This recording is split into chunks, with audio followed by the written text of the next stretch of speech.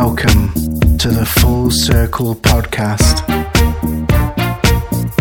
with Julie, Glenn and Phil.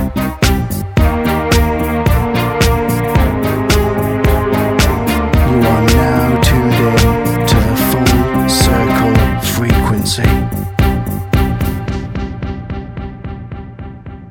Hi, this is Jan Muse and welcome to the Full Circle podcast.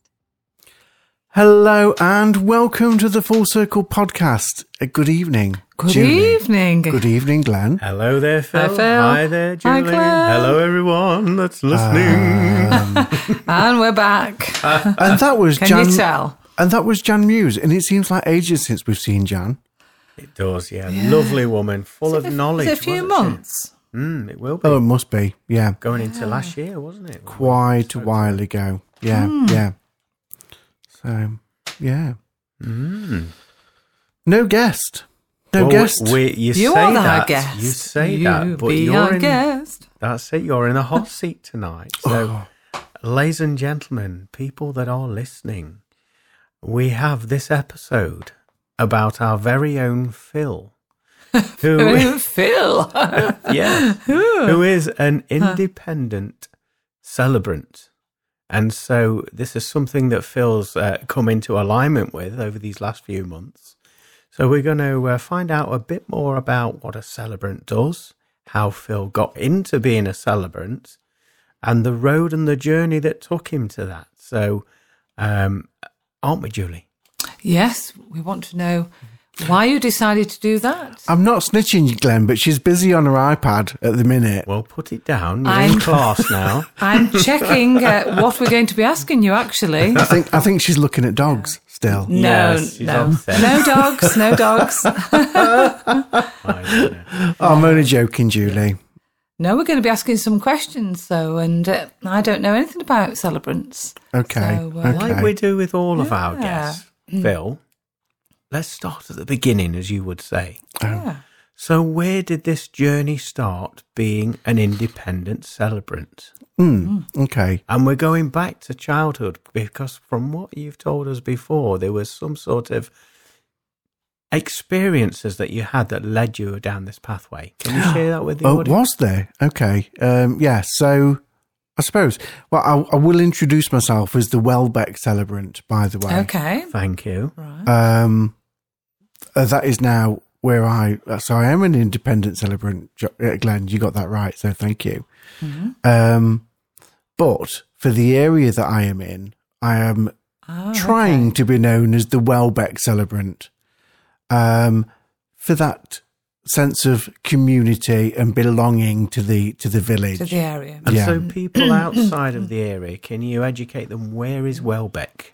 Well, actually, it's an old mining village called Meaden Vale. And where's Meadenvale? And that is near Warsop, so it is Warsoppin district. So I'm in Warsoppin district, but I mean, I am Nottinghamshire. in Nottinghamshire. Yes. That's in England, Glenn. Yes, In just the- thought in I'd the- get the in the- specifics. In the UK.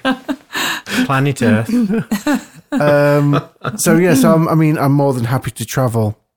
Nottingham, Mansfield, Derbyshire.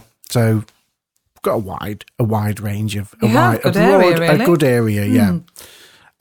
So what was the question? Where did it start? Where did it start? Because from when we've had conversations off air, you was telling us that there were various job roles that you did and, shall we say, outside of work roles that led you down this pathway without even realizing at the time. So experiences that you had, and maybe you could share that with the audience. So to be honest, I've always been around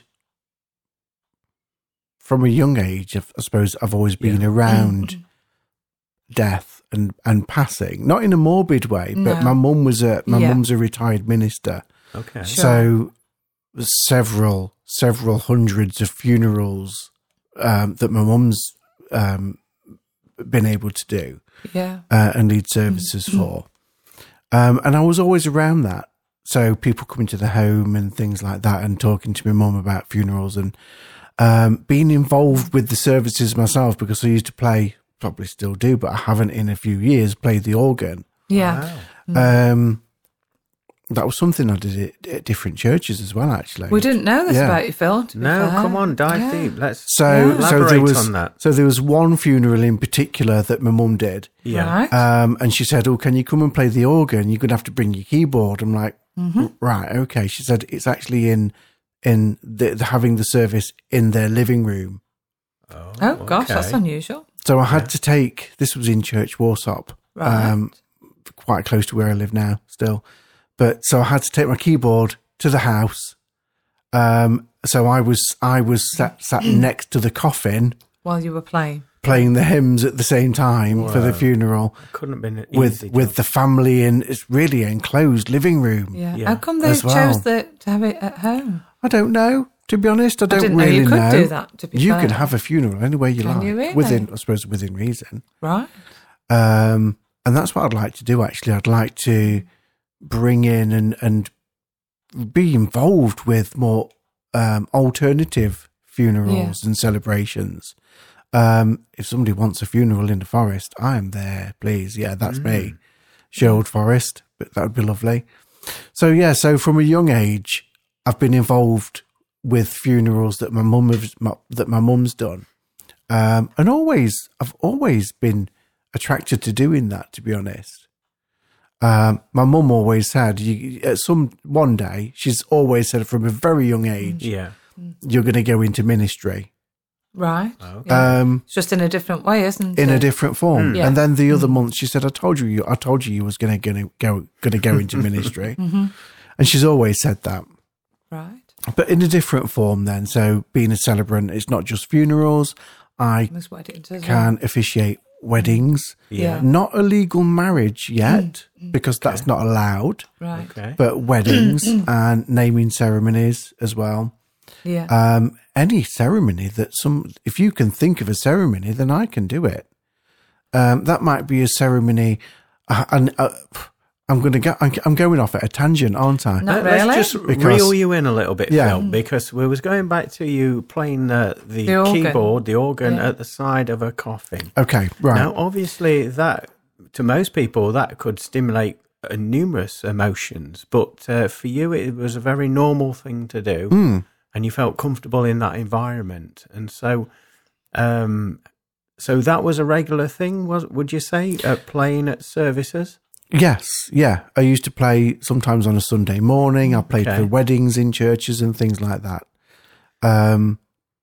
Obviously, with your mum being there as well, you would have been observing the way that your mum worked, how respectful she was. And do you know what the strange thing is? It's almost like I have my mum's mannerisms of the funerals that I've observed my mum do. Yeah. Right. Oh, I do that. And I think, my mum, that's what my mum always used to do, and how she pronounces words and things like that. And I think, interesting. Oh, that's like I'm channeling my mum. But I think it's, I don't know, it's strange, but not strange, how normal, I should say. But so through work, when I worked in care, it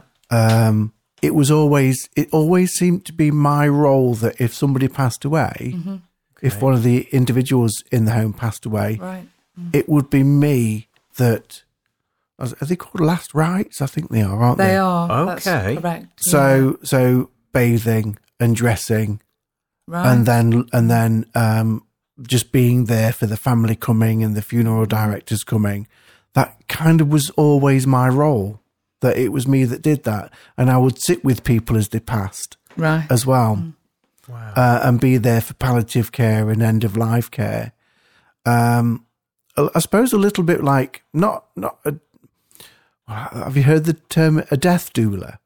I haven't, no. Elaborate, please. Yeah. So a death doula is somebody that, self-employed usually, but they are paid to maybe sit with people as they pass, right? Okay. And they might do different things for that person as that's at end of life, but want to pass at home. So they might do housework and shopping and things like that for them. But they're called death. But the term is a death doula.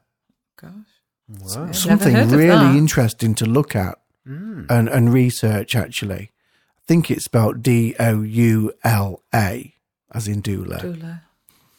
But there's so many people that are death doulas that you just don't realise, because it's not a term that's common. I've never heard of it. No, I haven't. No. Sounds very Victorian, doesn't it, almost? Very American, I think, actually. Right. So I want to ask, I don't know about you, Julie, but I'm intrigued how you kept your emotions in check and that level of professionalism as you were, say, calming people when they're about to make their transition into the next life. Because they must be quite fearful sometimes, you know.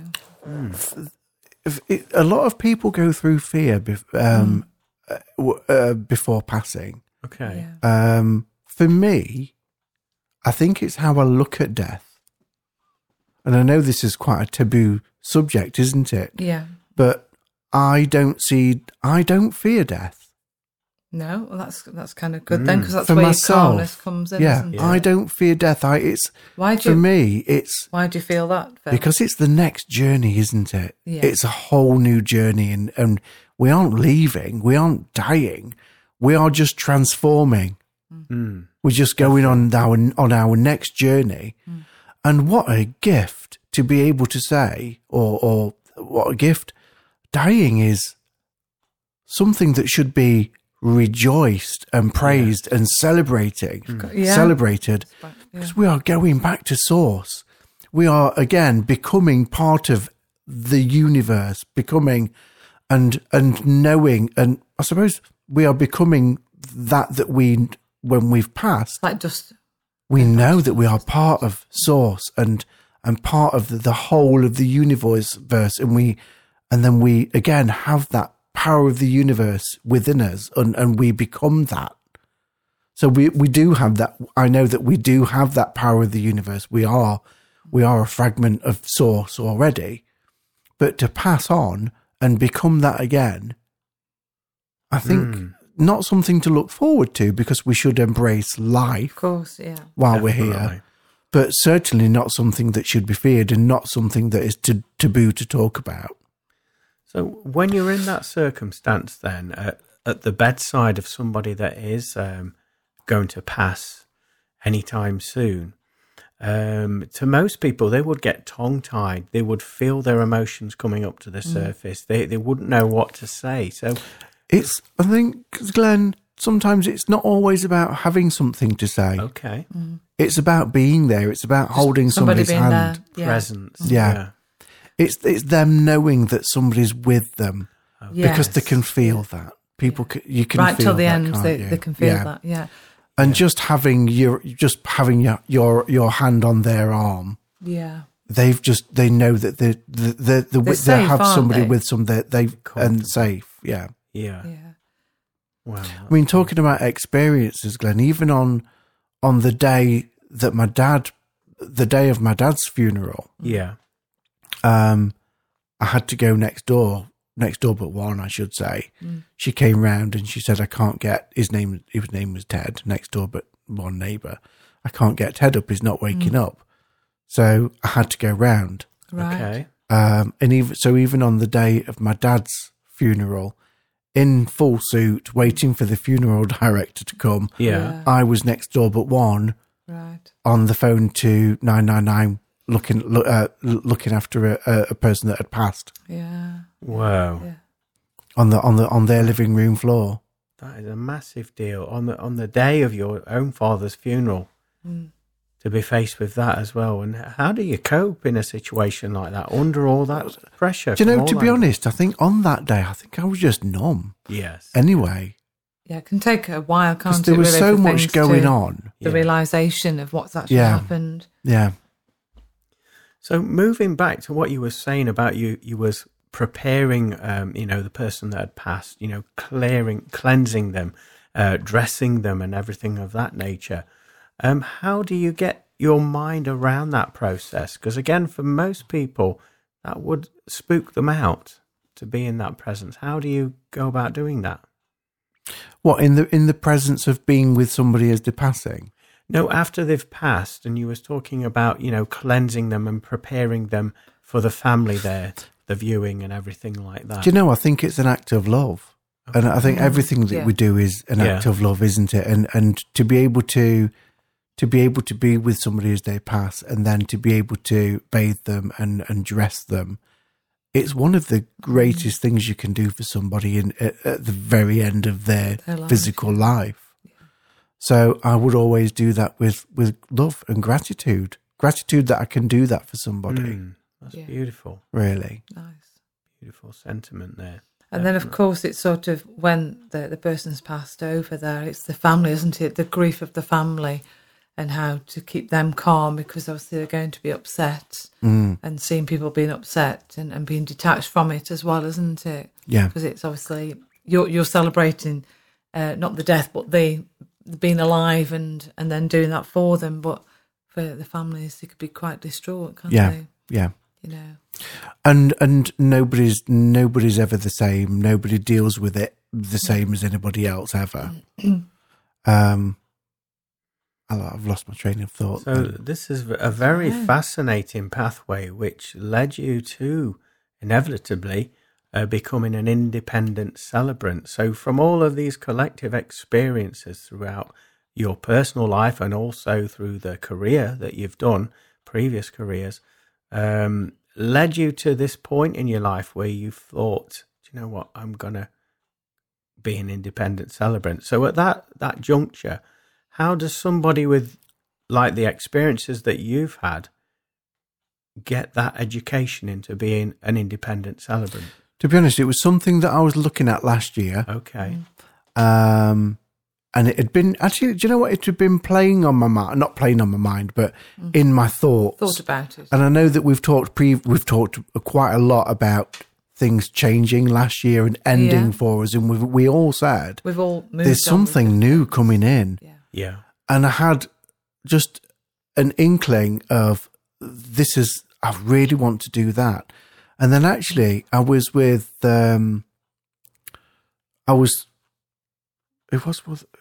it was just before, I think it was November time last year. And I'd been thinking about it a lot and thinking, I want to try and find somebody that I can train with, somebody that I really connect with. Yeah, which is important. And then I think it was November, it was Adele.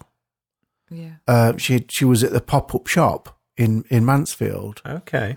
And her mum was there. And I was talking to her mum and she said, "Oh, I've just seen you. I've just had a vision of you in what looked like robes." Wow. And taking a service. And I'm like, oh, really? Okay. So we talked about that a little bit. And that for me was just confirmation that actually you need to get on with this. Definitely, yeah. So I was looking, I was just on Google, just looking for what I needed to do to be a celebrant and different training courses. And I happened to go on the Association of Independent Celebrants website. Yeah. And they, at the time, I think just had four training companies that they suggest, what's the other word for suggest? Recommend. That they would recommend. And one of them was Dinah Liversidge. Yeah. Okay. And I contacted Dinah. And we had a first half an hour consultation. Yeah. Where she talks to you about why you want to do this, what you're looking for, what sort of training would you like. And you know what? In that half an hour, we were just connected. And I think that is so important that if you're going to do this, find somebody that you're going to just connect with on that spiritual level as well. And that spiritual connection that we had, and the conversations that we had was just, I love Dinah. She is an amazing person. She's actually training at the minute to be a bard, which is a druid bard. Okay. Right. So she's quite busy. Forgive my ignorance, but what's a bard? Isn't it like a pagan priest? Oh, okay. Do you believe? I don't know. But I'll look at that later, but I'm sure that's what it is. It's an interesting name. I just thought I'd throw that in. Yeah. But Dinah works nationally across the country, and I think overseas as well, as a professional speaker and celebrant and teacher and trainer. And we just hit it off. Literally, it was just connected straight away. So that's how I met Dinah. What's the difference between being an independent celebrant and a celebrant? So as an independent celebrant, there's a difference between an independent celebrant, a priest. Okay. And then you have the, what did I say, humanist celebrant as well. Right. So as an independent celebrant, I can incorporate and blend different spiritual practices or religious practices. So if somebody wants a Catholic aspect, then I can do that. And I mean, on the latest funeral, I have. Yeah. So the latest funeral, we had a Christian aspect and a Catholic aspect. Oh, okay. In that funeral. The same funeral. Yeah. Right. So the Catholic aspect there was the memorial candle. Right. Yeah. And then they wanted the Lord's Prayer and things like that as well. So kind of intertwined two religions there together. But I can then bring in and blend Buddhist practices or pagan practices and different rituals. Right. I have to be careful that it's not religious or cultural appropriation, because I would never do that. Yeah, I wouldn't say, yes, I can do you a full pagan ceremony, because actually I don't know enough about that myself until I've trained with that. Yeah. I would class myself partly as pagan with my connection to nature and things like that, but I don't know enough about holding a pagan ceremony without it being spiritual appropriation, really. That's how I look at that anyway. Okay. So I can take different aspects of different cultures and belief systems and intertwine them into the celebration as for what people might like. So I could do for a wedding, I could bring in a hand fasting or a wishing tree or anything that people want to do, jump the rope or something like that. But with different celebrations, we can bring in we can tie celebrations together as well. Tell me if I'm waffling on. No, I think it's fascinating. What does intrigue me is the process, really, of let's start with funerals, for example. You know, obviously somebody contacts you, wants to book you for their funeral. Now, that in itself, from your perspective, must take a lot of courage, because you're facing people at probably their lowest ebb. They're going through that grief. So to remain professional, but also have that empathy with that as well. So how do you go about organising a funeral? You know, you don't have to tell us all the specifics, but, you know, how do you get the process. So the first contact is the funeral director. So they will contact me. They'll ask about a date, and that'll be checked, decided, and then they'll email me with the first information. Okay, which is the name of the deceased, right? The time of the service, where it's going to be, date of birth, and that basic information first, and then the client and the client's name and contact number. Okay. So as soon as I have that email, I will contact the client then, and arrange a suitable time to go and see the family and give them time to talk to other members of family that might want to be there at the same time. Right. Yeah. I also have and send out if they're on the computer and they have email, I have a pre-question sheet that I take out, so that I will email out. It's those questions really that, if I was to say, "Oh, can you tell me about this?" It's those questions that they might have to go and search for, and find a date of birth or find out about other families' names. So in that pre-questionnaire, I'll say, "Can you provide me with a brief family tree? Whose family, date of birth, life events and dates for life events and things like that, or siblings, and tell me about their siblings and things like that." So it's those questions that it might take some time, and they might have to go and search for. Giving them that focus, aren't you? So that what the information that you need. Like that. And I might send out some. I would send out some readings that are quite popular, or that they might find appropriate for their loved one that's passed, and it gives them time to really have a good read through some different readings and poems and things like that. Well, you're just organising them really for what information you need to make it a special service, for the celebrants. So then, when I go and see them, then that's when I'll go out with a recorder. So I will always say, I'm going to try not to write everything down because I don't want to miss anything. But I am going to record the conversation. So everything that we talk about is recorded. And then when I get back, I can listen back to that and then make my notes in full. I do take a pad and paper, but that is for dates, names, and things like that I really don't want to miss, or terminology.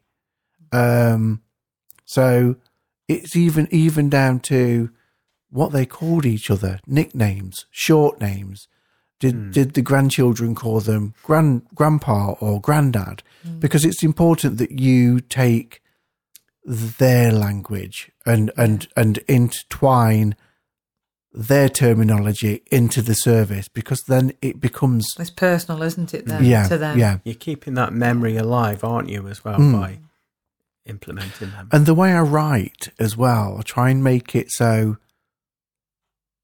I talk about we as though I knew the person that's passed. As well. So you're including... And it makes it more relatable. I mean, a client that I've worked with, she said, "You really talked. You everything that you said, you just read it like you knew him." Well, that's a really nice touch, though, isn't it? Really special. Yeah. Well, you do have a very calming manner and a calming influence. So I imagine in proceedings of such an important nature, like a funeral, that would be conveyed very professionally and appropriately with your natural mannerisms and approach there as well. Yeah. One lady that I've worked with recently, when I was talking to her on the phone before I went out to see her, she said, "Oh, my daughter goes to a couple of different day centres." And so instantly I thought, a daughter goes to day centres. I am going to go off on a hunch, not assuming, but I took a book. It's a book it's called Badger's Parting Gifts. Because just from what she said, when she said my daughter goes to some different day centres, I thought, I've got a feeling that I'm going to be working with somebody that has learning disabilities. Okay. Right. So I took the book. It's a children's book from Child Bereavement UK, I think it is. Badger's Parting Gifts. Fantastic book for children.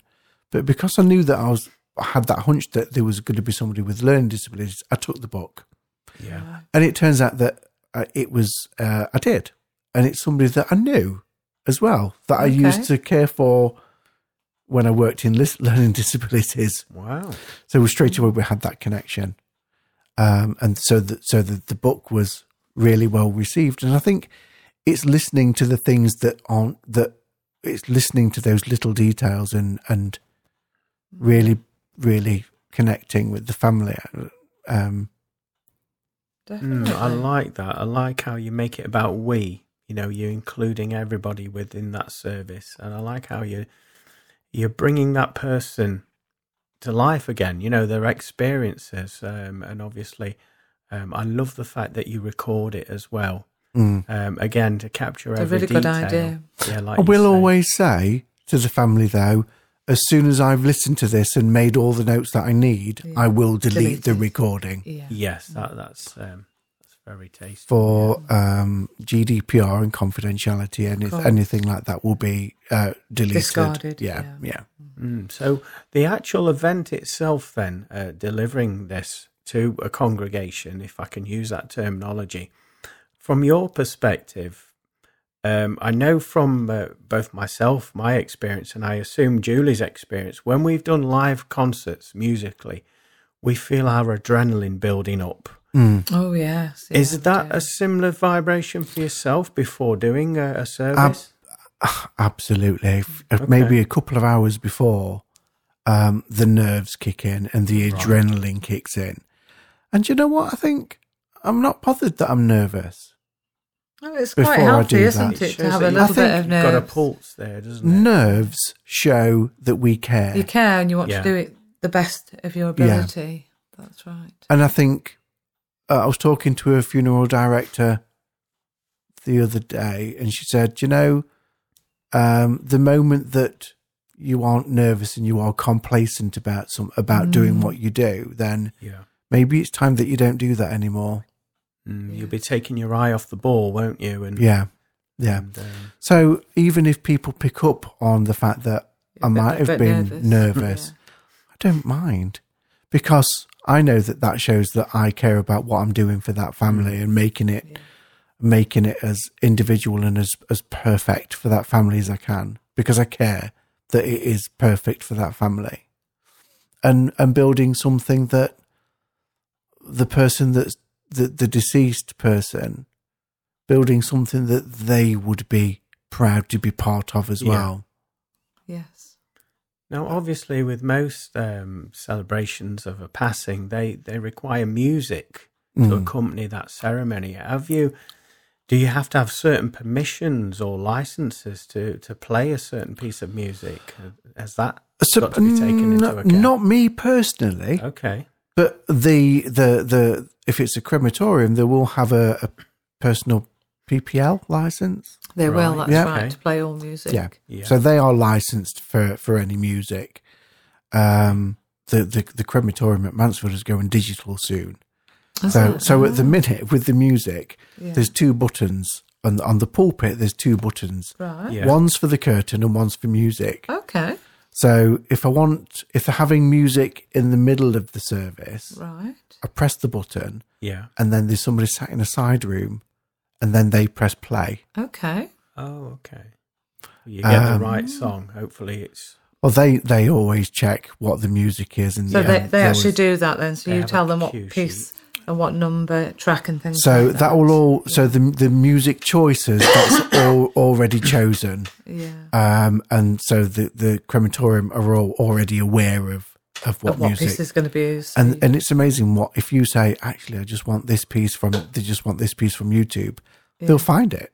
Okay. And they'll do that. The latest one was a piece of music, which is the Formula One theme tune.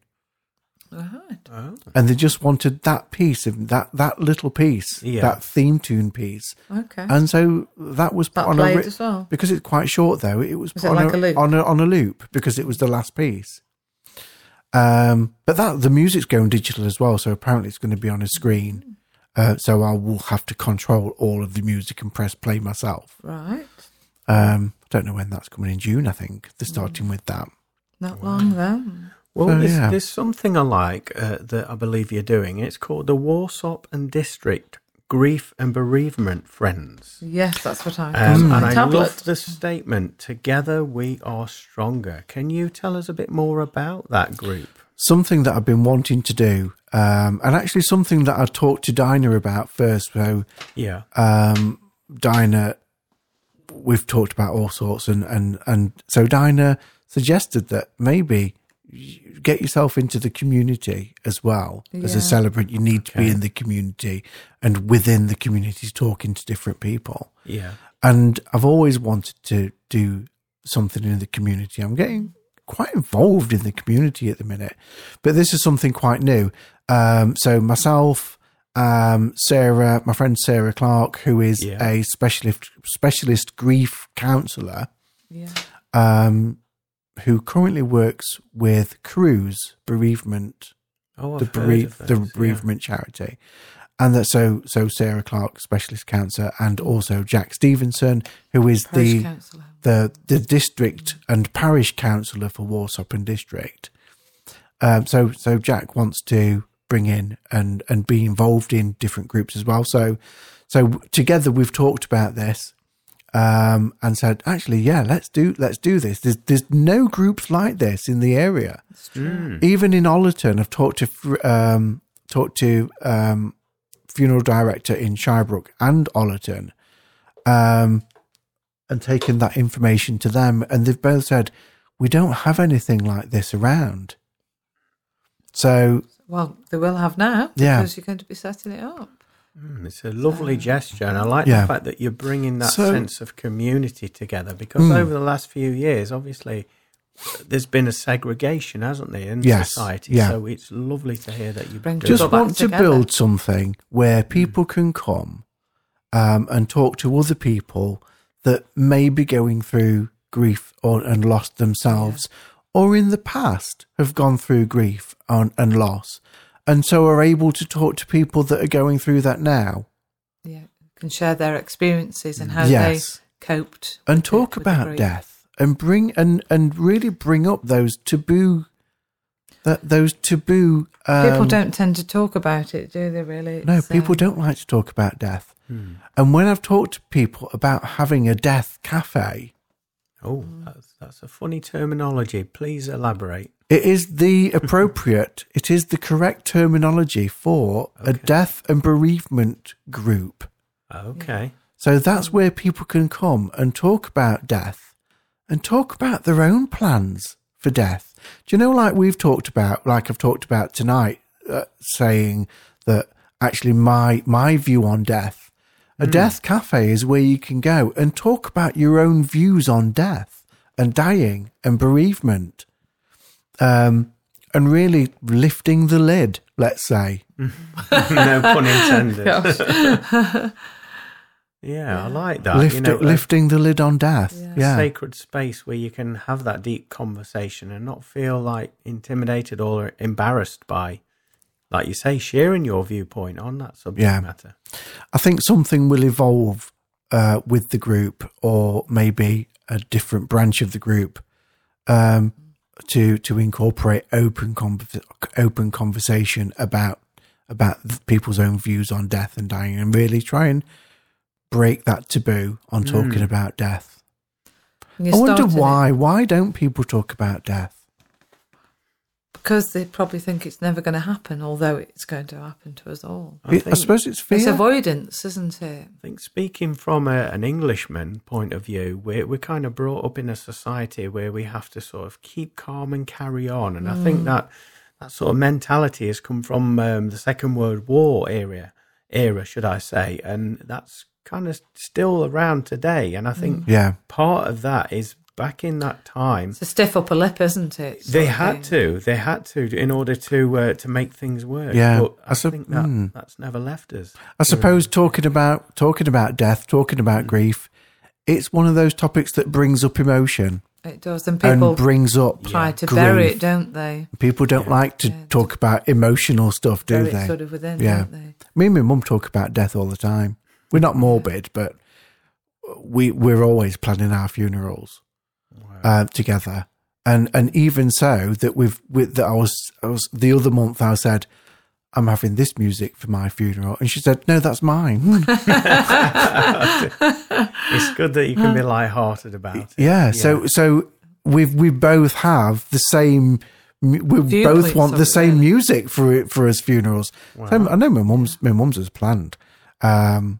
Even if it's not a funeral, it might be a memorial, but she's still talking about that, whether she wants pure cremation or or direct to creme, where basically you don't go, there's no service. The body is just taken straight to creme. Yeah. No people there. Really? It is taken straight to creme, and then you are just given the ashes. Wow. The remains. So many different ways, isn't there? I haven't really thought about it. There's so much more than cremation. Yeah. But I also understand that you've been busy behind the scenes and you've been putting together a book. I have. It's a very small book. Okay. A pocket-sized book, maybe the size of a postcard. Mm-hmm. And so far there's 10 chapters. Yeah. And so it's a very small book. And actually, the book, it's actually called A Little Book on Big Grief. Okay. I love that title. Nice. Shall I tell you what chapters are in it? Yes. Shall I give you a quick rundown of the chapters? So, so it's going to be something like maybe a chapter per page. Okay. Just a very small book, like just something that people can give away as a gift. Yes. Just as something small. People like small books, don't they? They do, actually. Yeah. Yeah. Originally, I was writing a series of meditations, but this is kind of taken over. So it's a small book on big grief. Okay. Chapter 1 is about understanding grief, and looks to define really what grief is and some of the physical, emotion and psychological responses that accompany grief. Grief, yeah. Chapter 2 then is looking at types of grief. And that looks at the minute, that is looking at different forms of grief and how they can affect people in various different ways, and exploring grief such as anticipatory grief, disenfranchised grief, complicated grief, and traumatic grief. I won't go into each because I might send you the chapter. Okay, that'd be good. I like that. Chapter 3 talks about coping strategies. Self-care, staying connected with others, practicing mindfulness, engaging in alternative healing, and things like that. Chapter 4 then is supporting others in grief. Because I think it's always important that we are aware of how we can support others and what to say to other people that are going through grief. Because sometimes you don't know what to say. And you don't want to be that person that if you see somebody coming up the street and you know that they've just lost somebody, you don't want to be that person that crosses the road because you don't know what to say. That's true. You want to be able to say something and be able to comfort them. Even if it's just a hug and just saying, I'm here. I like that. Yeah. Chapter 5 is about children and grief. Which looks at the unique challenges that children might face dealing with grief. Chapter 6 is grief and loss from a cultural and spiritual perspective. Right. And that looks at different perspectives, really. 7 is finding meaning and purpose after loss. Yeah. That focus on the concept of finding meaning and purpose, as I've just said, during that phase of grief, and finding a way to move forward after that significant loss. Then we go on to grief and relationships and how grief can cause not problems, but how grief can change relationships that you're in as well. Sure. Because sometimes actually relationships can be broken through grief. And so that looks at how ways to repair relationships and rebuild connections. Even with people that actually that you might not have talked to for years, that after somebody passes, you end up coming together again. Building those bridges. And building bridges and rebuilding those relationships. siblings that you might not have talked to for years. At some point, you're going to come back together, and then you might say, actually, this is a relationship that we need to rebuild. Chapter 9 is navigating through significant events. So that looks at those significant events, birthdays, the first Christmas, difficult one, the first anniversary, and that holiday that you might have always gone together on. That awkwardness. Yeah. And navigating those events there. And then significant events. And then chapter 10 is moving forward after grief and finding hope after loss. And that really focuses on the final stage of the grieving process, really, highlighting ways to move forward in life. So yeah. So very small book, but looking at having it finished in the next week, and trying to get that published, might self-publish it. I think is probably the easiest way. I think it needs to get out there. But I mean, I'm not writing that to make any profit. I don't want to make profit from it. No, I want it to be a tool to support and help people that I might be able to just give away and maybe give a few copies to a funeral director and say, please, if you feel that you need to give one of these to somebody, then do that. That'd be really useful, wouldn't it? Yeah, really it's a nice gesture that is. Can I ask, was that that come from the soul? Was it channeled information? I think, do you know what? When you get into that zone, I think we channel it anyway, don't we? Yeah. Really.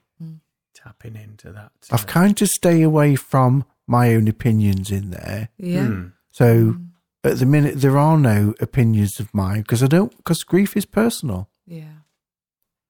And I don't want to influence people with anything that I've gone through or felt or dealt with. That's really good that you can be impartial. I think it needs to be quite impartial and maybe a little bit, I don't know. If you read it, it might be a little bit matter of fact. But yeah, I felt that I just needed to be impartial with that. I think you've got to be detached really, because then you're not influencing what you're doing within that time that you're spending with the family. Yeah. It's coming from them, but you're channeling it through to the best way of presenting that. Working with any family, coming alongside any family that are in grief and supporting them to build that celebration of life, that tribute for their loved one. The main thing that I remember, that I need to remember, that I do remember, and acknowledge that it's not about me. Yeah. It's not about me. Not 1% of that is about me. And I think that's how we're able to detach a little bit as well from what they're going through, because it's not about me. Exactly. Yeah, and that's the way to sort of manage. It's a coping mechanism in itself, isn't it, really? Yeah. Because you're emotionally detached, although you can have empathy and compassion for what they're going through, because we've all suffered loss and grief at some point in our lives, haven't we? It's inevitable. Yeah. It's really nice. And I can tell how passionate you are about this type of work as well. It's just, do you know what? I feel honoured. It's an honour. I have so much gratitude that I am able to do this and come alongside people that are going through that. Because I do have empathy for that. Because of anybody that's been through a significant loss of a parent or something, or anybody that's significant to them, you can come alongside somebody else that's been through that. And I've always said that you can only take somebody as deep as you've been yourself. That's true. Can we touch upon the other side of being an independent celebrant, such as weddings or celebrations of unions between two couples? Yeah. So legally, there's a difference between marriage and wedding. Yeah. And this is where actually for weddings, it can get a bit scary because you have to be so careful that you do not call it a marriage. Right. Because that's legal. That's a legal binding. Okay. That's legally binding. What I do for a wedding isn't.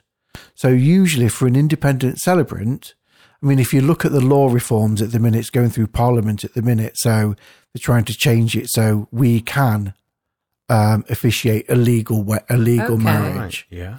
But at the minute, for somebody that wants to have maybe a marriage in the middle of a forest, it can't be legalised. It can't be legalised, but they can have the marriage, right?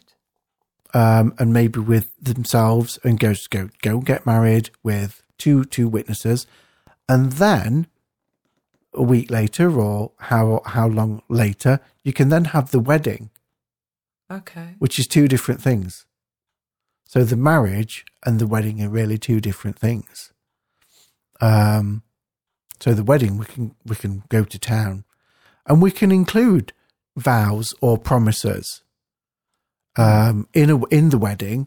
Okay. And some people do that. Some people might go to the registry office and have the marriage where they will get the certificate, which is the legal side, which is the legal bit, and then they can really create the type of wedding that they want and have that wherever they want. Yeah. Because at the minute, it's the venue that is licensed.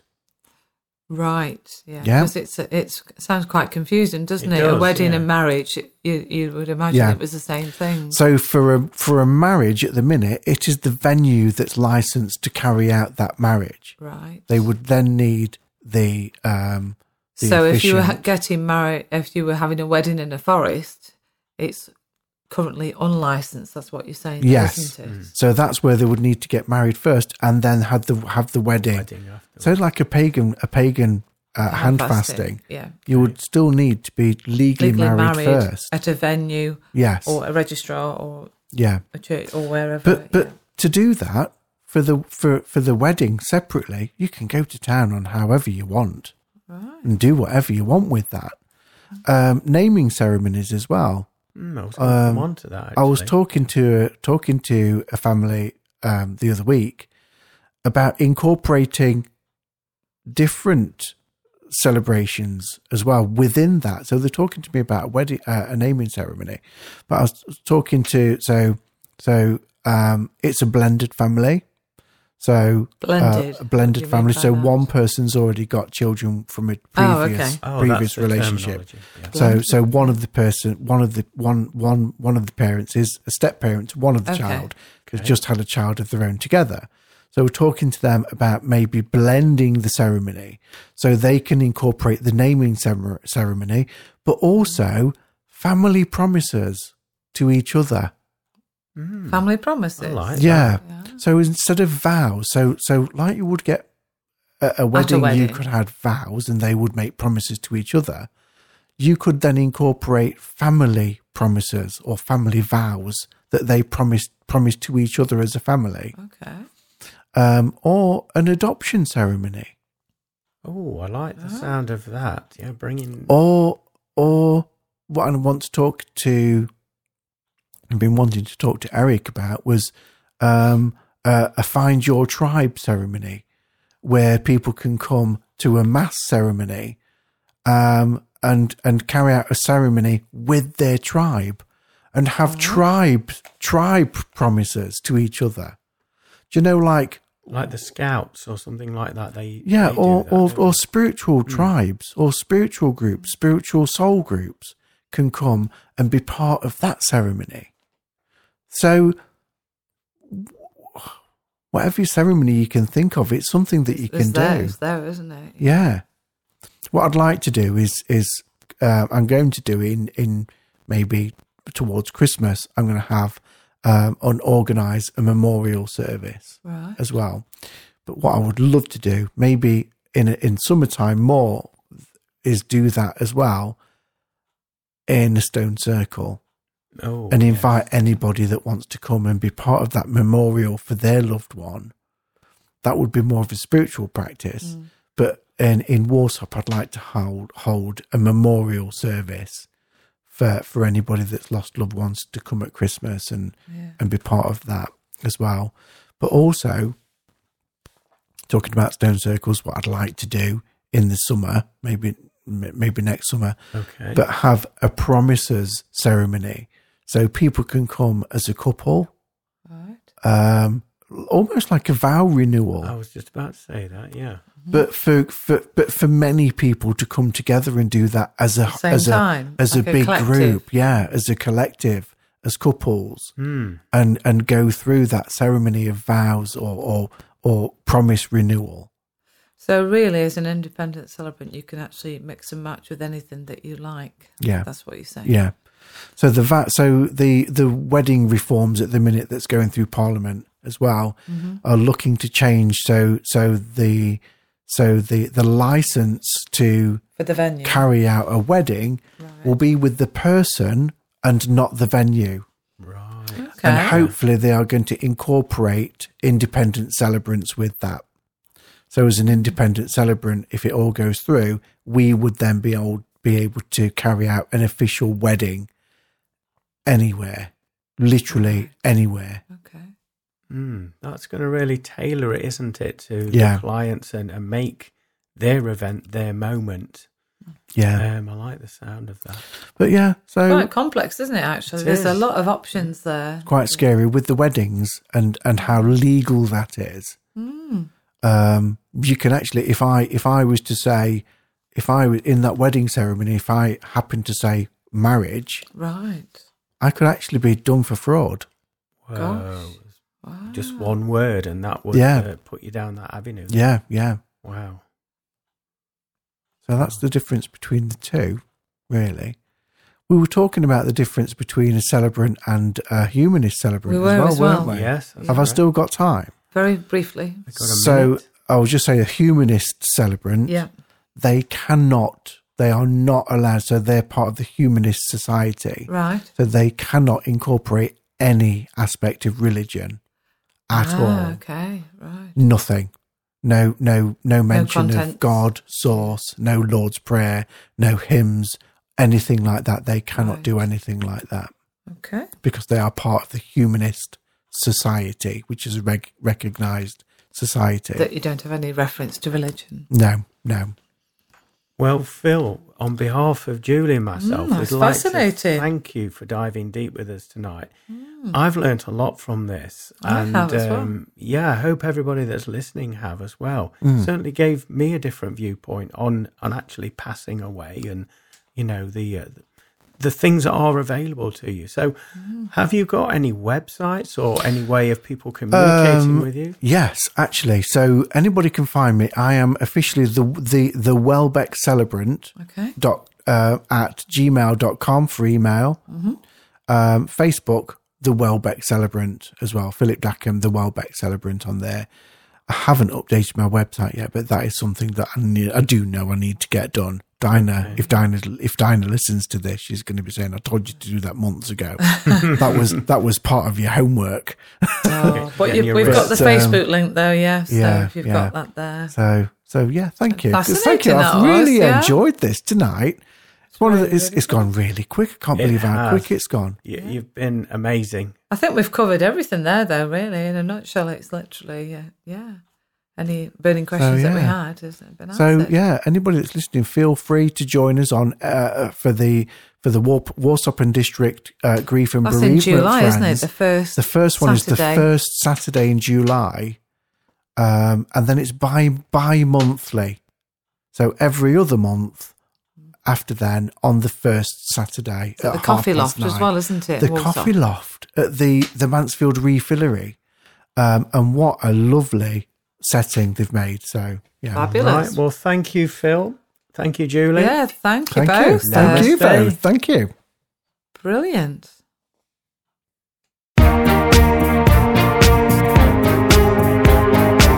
Thank you for listening and continuing to support the Full Circle podcast. Don't forget to find us on our official Facebook page